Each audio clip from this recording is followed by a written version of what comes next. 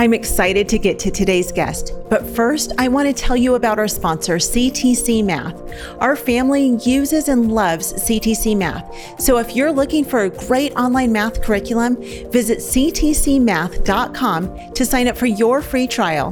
That's ctcmath.com. Hey everyone, this is Yvette Hampton. I'm so glad you're with me today. We are playing some of our best of episodes because we are traveling right now and out on the road getting to meet many of you. It's so very exciting. So we hope that you will enjoy this episode. I'm sure it will bring you great encouragement. And also, if you are interested in supporting the ministry of Schoolhouse Rocked, go to schoolhouserocked.com and you'll see the donate here button. That's really a huge blessing to us to help support the travel and the ministry as we take Schoolhouse Rocked on the road. Now enjoy this best of episode of the Schoolhouse Rocked podcast. Hey everyone, this is Yvette Hampton. Welcome back to the Schoolhouse Rocked podcast and welcome back to part 2 of our conversation with Tim Barton. This has been such a fun conversation so far. And man, Tim, you are full of knowledge and you are on fire. I love talking to people like you. And I'm always amazed at how you can remember all the dates and the names and all the things that you know. It's incredible. So thank you for sharing with us today. If you guys missed part 1 on Monday, definitely go back and listen to that. But we're going to jump into this conversation, jump back into this conversation. And I know, Abby, you had a question for Tim. Yeah.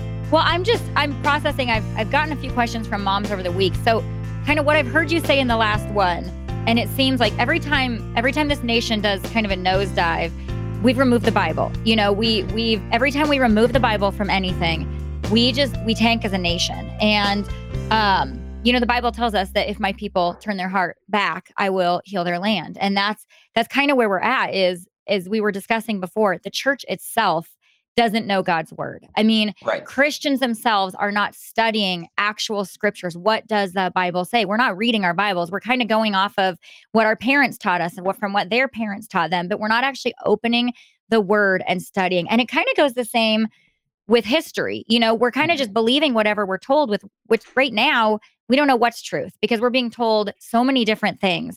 And so what you guys do at Wall Builders, which is so awesome, is you go back to the actual documents. You actually go back. So it's not Tim's opinion versus someone else's opinion. It's what do the documents actually say?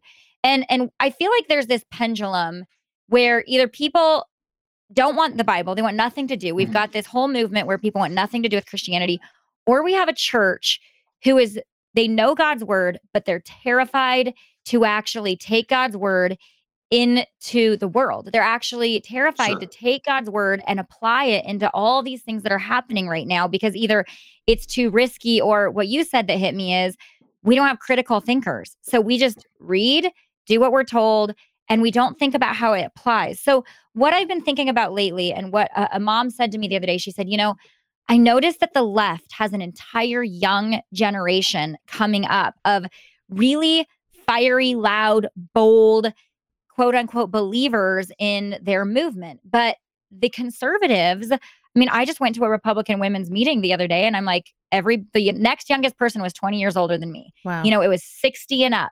And where are these young people? And so my question for you is, there is a difference between just teaching truth, teaching the historical documents, teaching the Bible, and then actually equipping and discipling and raising up our kids to live it out, walk it out, apply it to what's happening, take it into the square and living it. So I know that we were created for such a time as this, which means we have to live differently now than we would have 40 years ago. So help a mom understand, okay, we're teaching history, we're teaching the Bible, we're homeschool moms, that's what we're doing. But how do I take it from on the pages of the Bible, on the pages of my history book, and equip my children to now take it out to make a difference and change what's happening? Okay, so that's such a loaded question. I know, that's why you have a whole episode. Right, we could talk about this for hours. I love the question. And one of the things, let me start with, as you pointed out, we at Wall Builders will tell people all the time, hey, don't take our word for it. Right. But if we're telling you something happened historically, don't take our word for it. Go look it up for yourself. And this is actually a biblical principle. Mm-hmm. When the Apostle Paul was in one of his missionary journeys He was in Berea, and he was speaking to the Bereans. And at one point, he was trying to explain to them about Jesus and who he was. And you can imagine as this is happening, at that point, there is no New Testament, right? Paul is actually helping write it, but there is no New Testament. And so Paul is explaining who Jesus was based on Old Testament prophecies. And what was happening is, for example, Paul might say, well, we know Isaiah prophesied this. And the Bereans were like, hold up. Somebody go get the scroll of Isaiah. Yep. Let's make sure. And they bring the scroll. Oh, okay, you may continue, right? And Paul's like, and we know Joel told us, well, hang on, somebody go get the scroll of Joel. Right. What's awesome about this is Paul praised the Berean people. And he pointed out, nobody's going to mislead them because they are always people who pursue truth. One of the things that I think every mom, right, every dad, every family member ought to be instilling in their kids is we need to be people who ask questions. When you look at the Gospels, okay, Jesus in the 4 Gospels, he asked more than 300 questions. That's interesting, right? Questions that Jesus very seldom answered questions. In fact, it's one of the fun things about like the Gospel of Luke, for example, where Luke was written to the Greeks and Jesus was this incredible scholar, is what Luke was showing, right? The Greek people. Jesus was so smart because the Greeks were into, right, these major philosophy guys, and he's showing Jesus, yes, that is Jesus who he is. But Jesus, this is where very famously Jesus would say, well, let me answer your question by asking a question, right? You answer mine, I'll answer yours. And they were like, we don't know the answer. He says, well, then I'm not going to answer your question. Jesus almost never answered a question, but he challenged people to think a lot. And one of the things that as a Christian, there's a lot of accusations that we get. And as a Christian, when we are pursuing truth, I'm not scared of questions, not honest questions, right? I like honest questions because we are pursuing truth, looking for the answer. And the most basic questions we should always ask are, how do we know? Right? What proof do we have? What is the source? And when we start asking basic questions, what we identify is that so many of the attacks that are happening in culture today, whether it be against Christianity, whether it be against America, when you start asking some pretty basic questions, you realize that a lot of these attacks do not hold up when there's very basic questions asked about them. And the reason is that a lot of the arguments, a lot of the accusations are based on someone's emotions, it's feelings, it's not necessarily facts or reality. Right. And when you start digging, and we need to do this honestly, right? Jesus was asking questions not just to show he was smarter than everybody else. He was challenging people to think. So for example, I spoke one time and I had a professor come up to me at the end of a talk, and actually it was on a Q&A, so open mic, but this professor said, I don't understand how you can say America is such a great nation because America's done more bad than we've ever done good. I said, really? Well, help me understand. What are all of the bad things America's done, right? Because I want to make sure we're at least having the same conversation. So what is your argument? He said, well, because we had slavery in America. We didn't give women's rights until the 1900s. I said, okay, those are interesting that you chose those 2 arguments. I said, if your standard of measurement what makes a nation bad, like here's my measurement, a nation is bad because of slavery. I said, can you name a nation in the history of the world that never had slaves? Right. Now, this is a professor, mind you, right? And this professor says, well, no. I said, right, because every nation in the history of the world at some point not only had slaves, at some point they also were enslaved. Slavery was a condition of humanity for the entire history of the world. Right, including God's own people. Right. Correct. and not to discount the fact that like that still happens today. Yeah. There are 94 nations who are part of the UN who have still not passed laws to criminalize slavery. Okay. So slavery is still a real thing. More than 40 million people enslaved today. I said, but big picture, right? Can you name a nation where white people fought a war against other white people and at the end of the war they freed all the black people? That's right? A great one.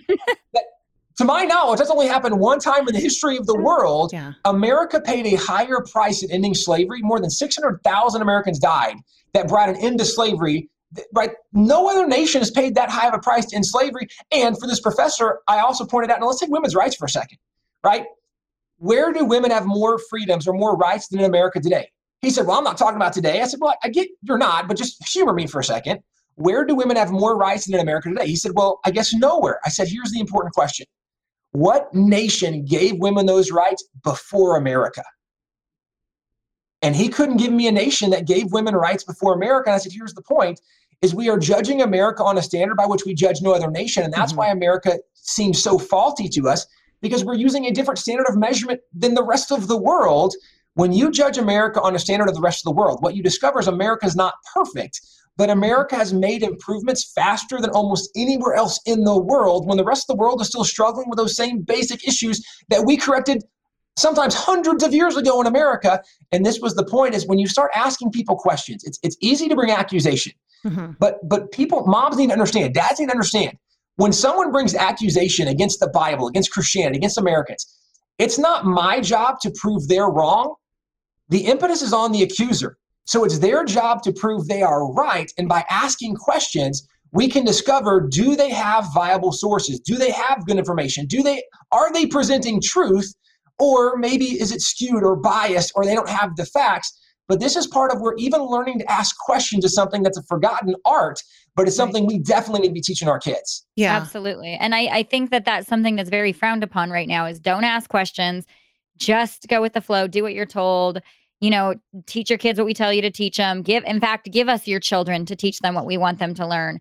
And Right. and I think as homeschool parents, we have an incredible opportunity to teach our kids to critical think, to ask questions, to know that that's okay to ask questions. It's biblical.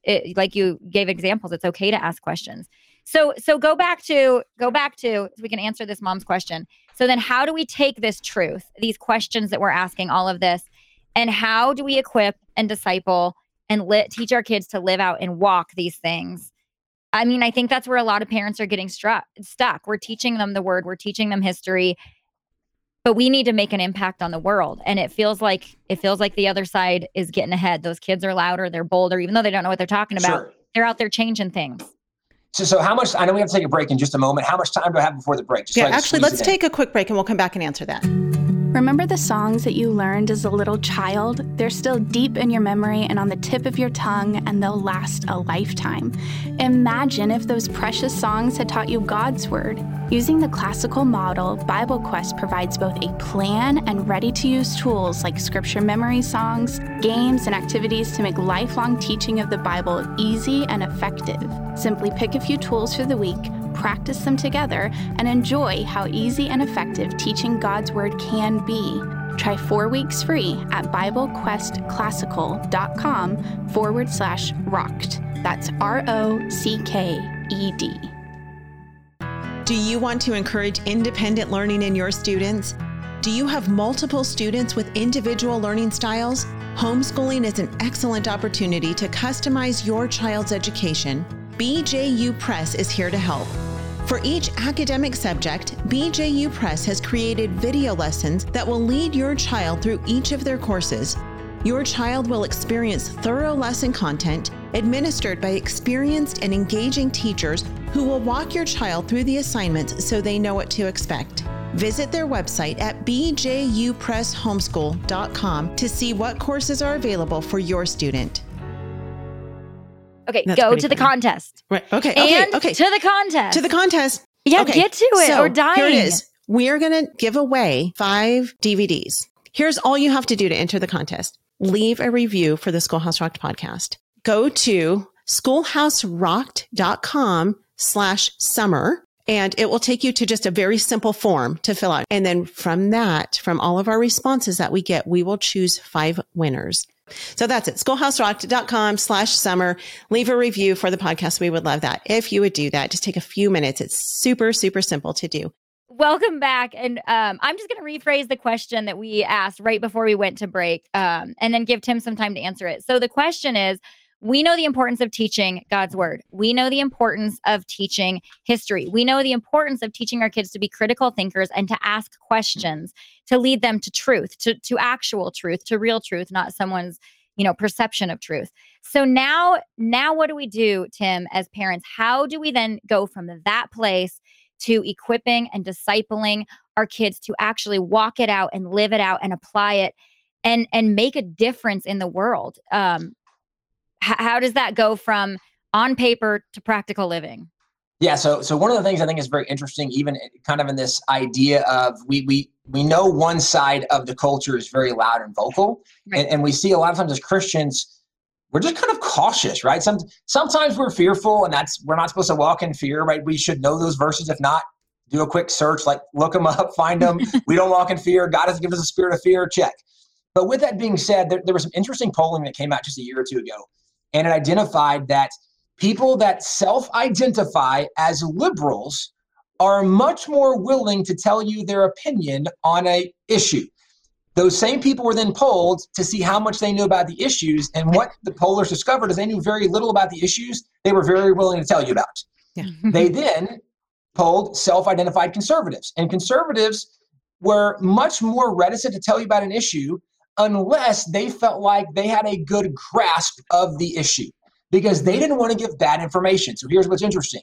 You have one group of people who are willing to tell you something, even if it's utter nonsense, and they don't know what they're talking about. And one group of people who might have a very good grasp of the situation, but if they don't think it's a good enough grasp, then they don't want to talk about the issue. This is part of what we see in culture, is that there's a lot of hesitation, timidity. Even now with cancel culture, this could be a real legitimate fear for some people, because I don't want to get fired. I don't want to lose my job. I don't want to lose my friends. Right?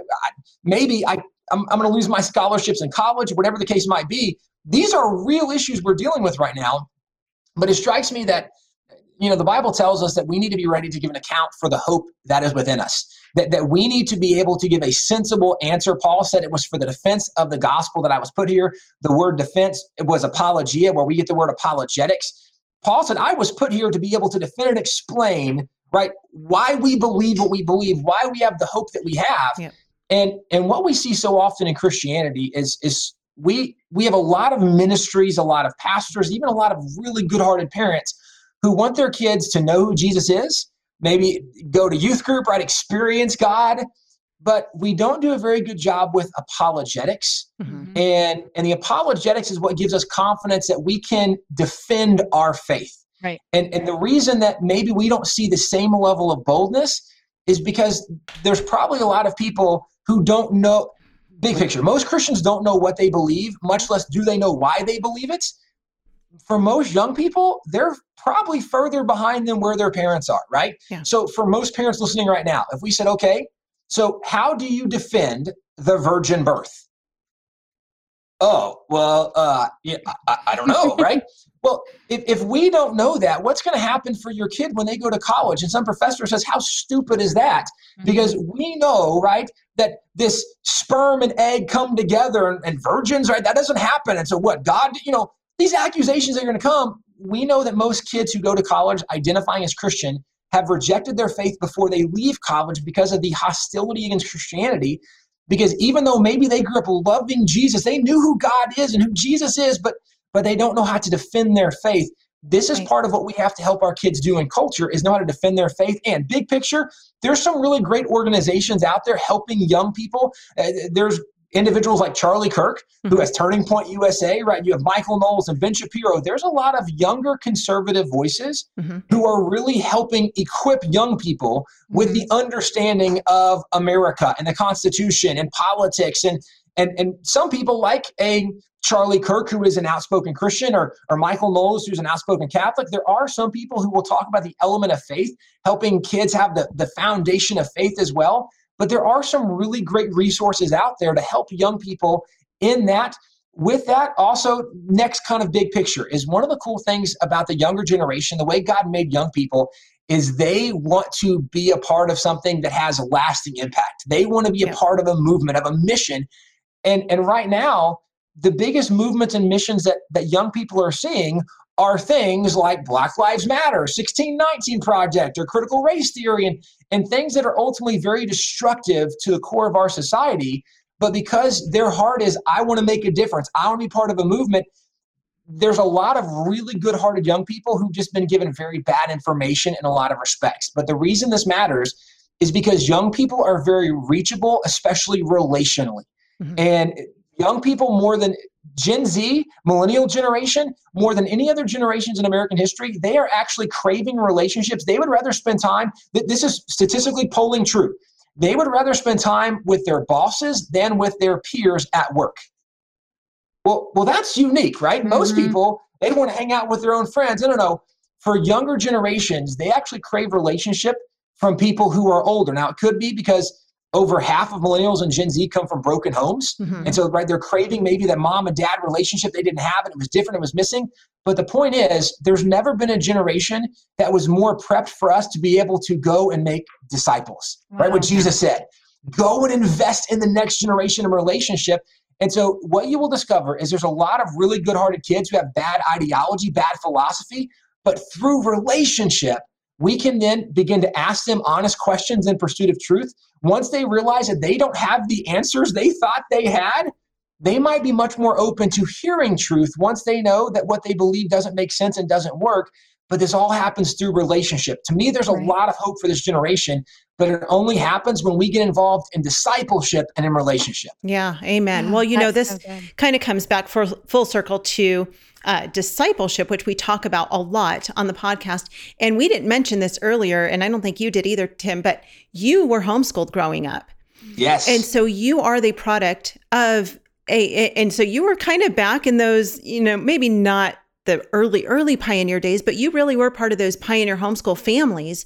And your parents raised you up to know what you believe, to know why you believe it. They set that foundation for you of apologetics. They taught that to you.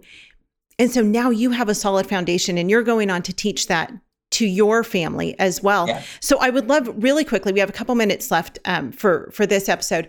Really quickly, can you talk about your life growing up being homeschooled and how that impacted you and how that is now impacting your own family?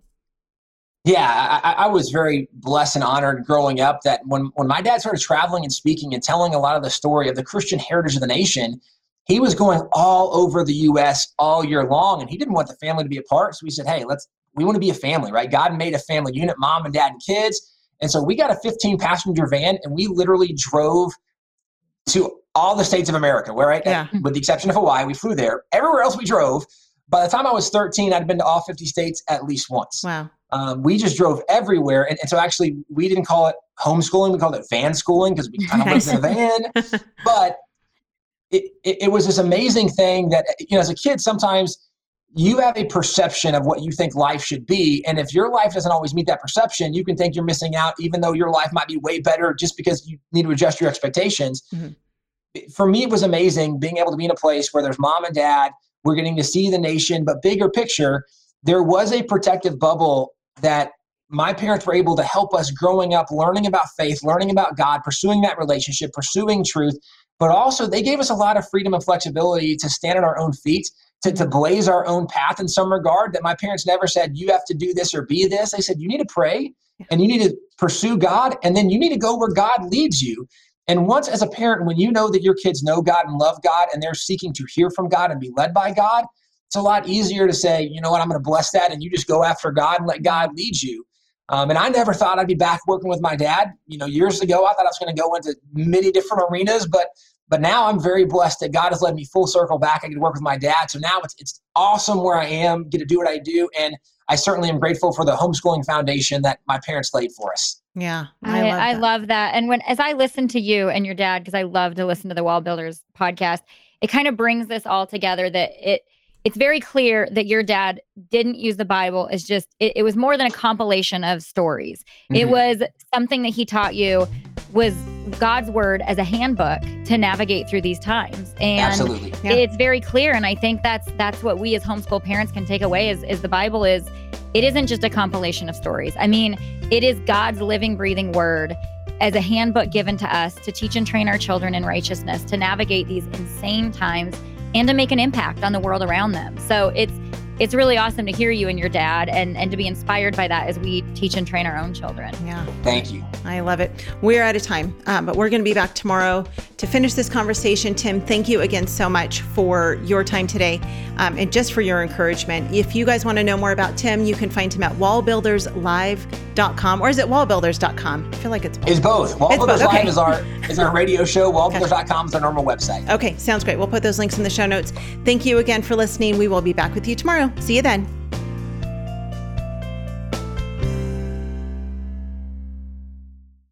What we do at IEW is break through the noise of the grammar and the writing prompts, and we say, this is what you do, step by step. And I've witnessed it over and over again, both watching Andrew teach and hearing from parents, this is the best writing program. We've made it so easy and made it really affordable. So any mom can teach writing to their children using our course, and we guarantee it. To try 3 weeks of free lessons, visit IEW.com.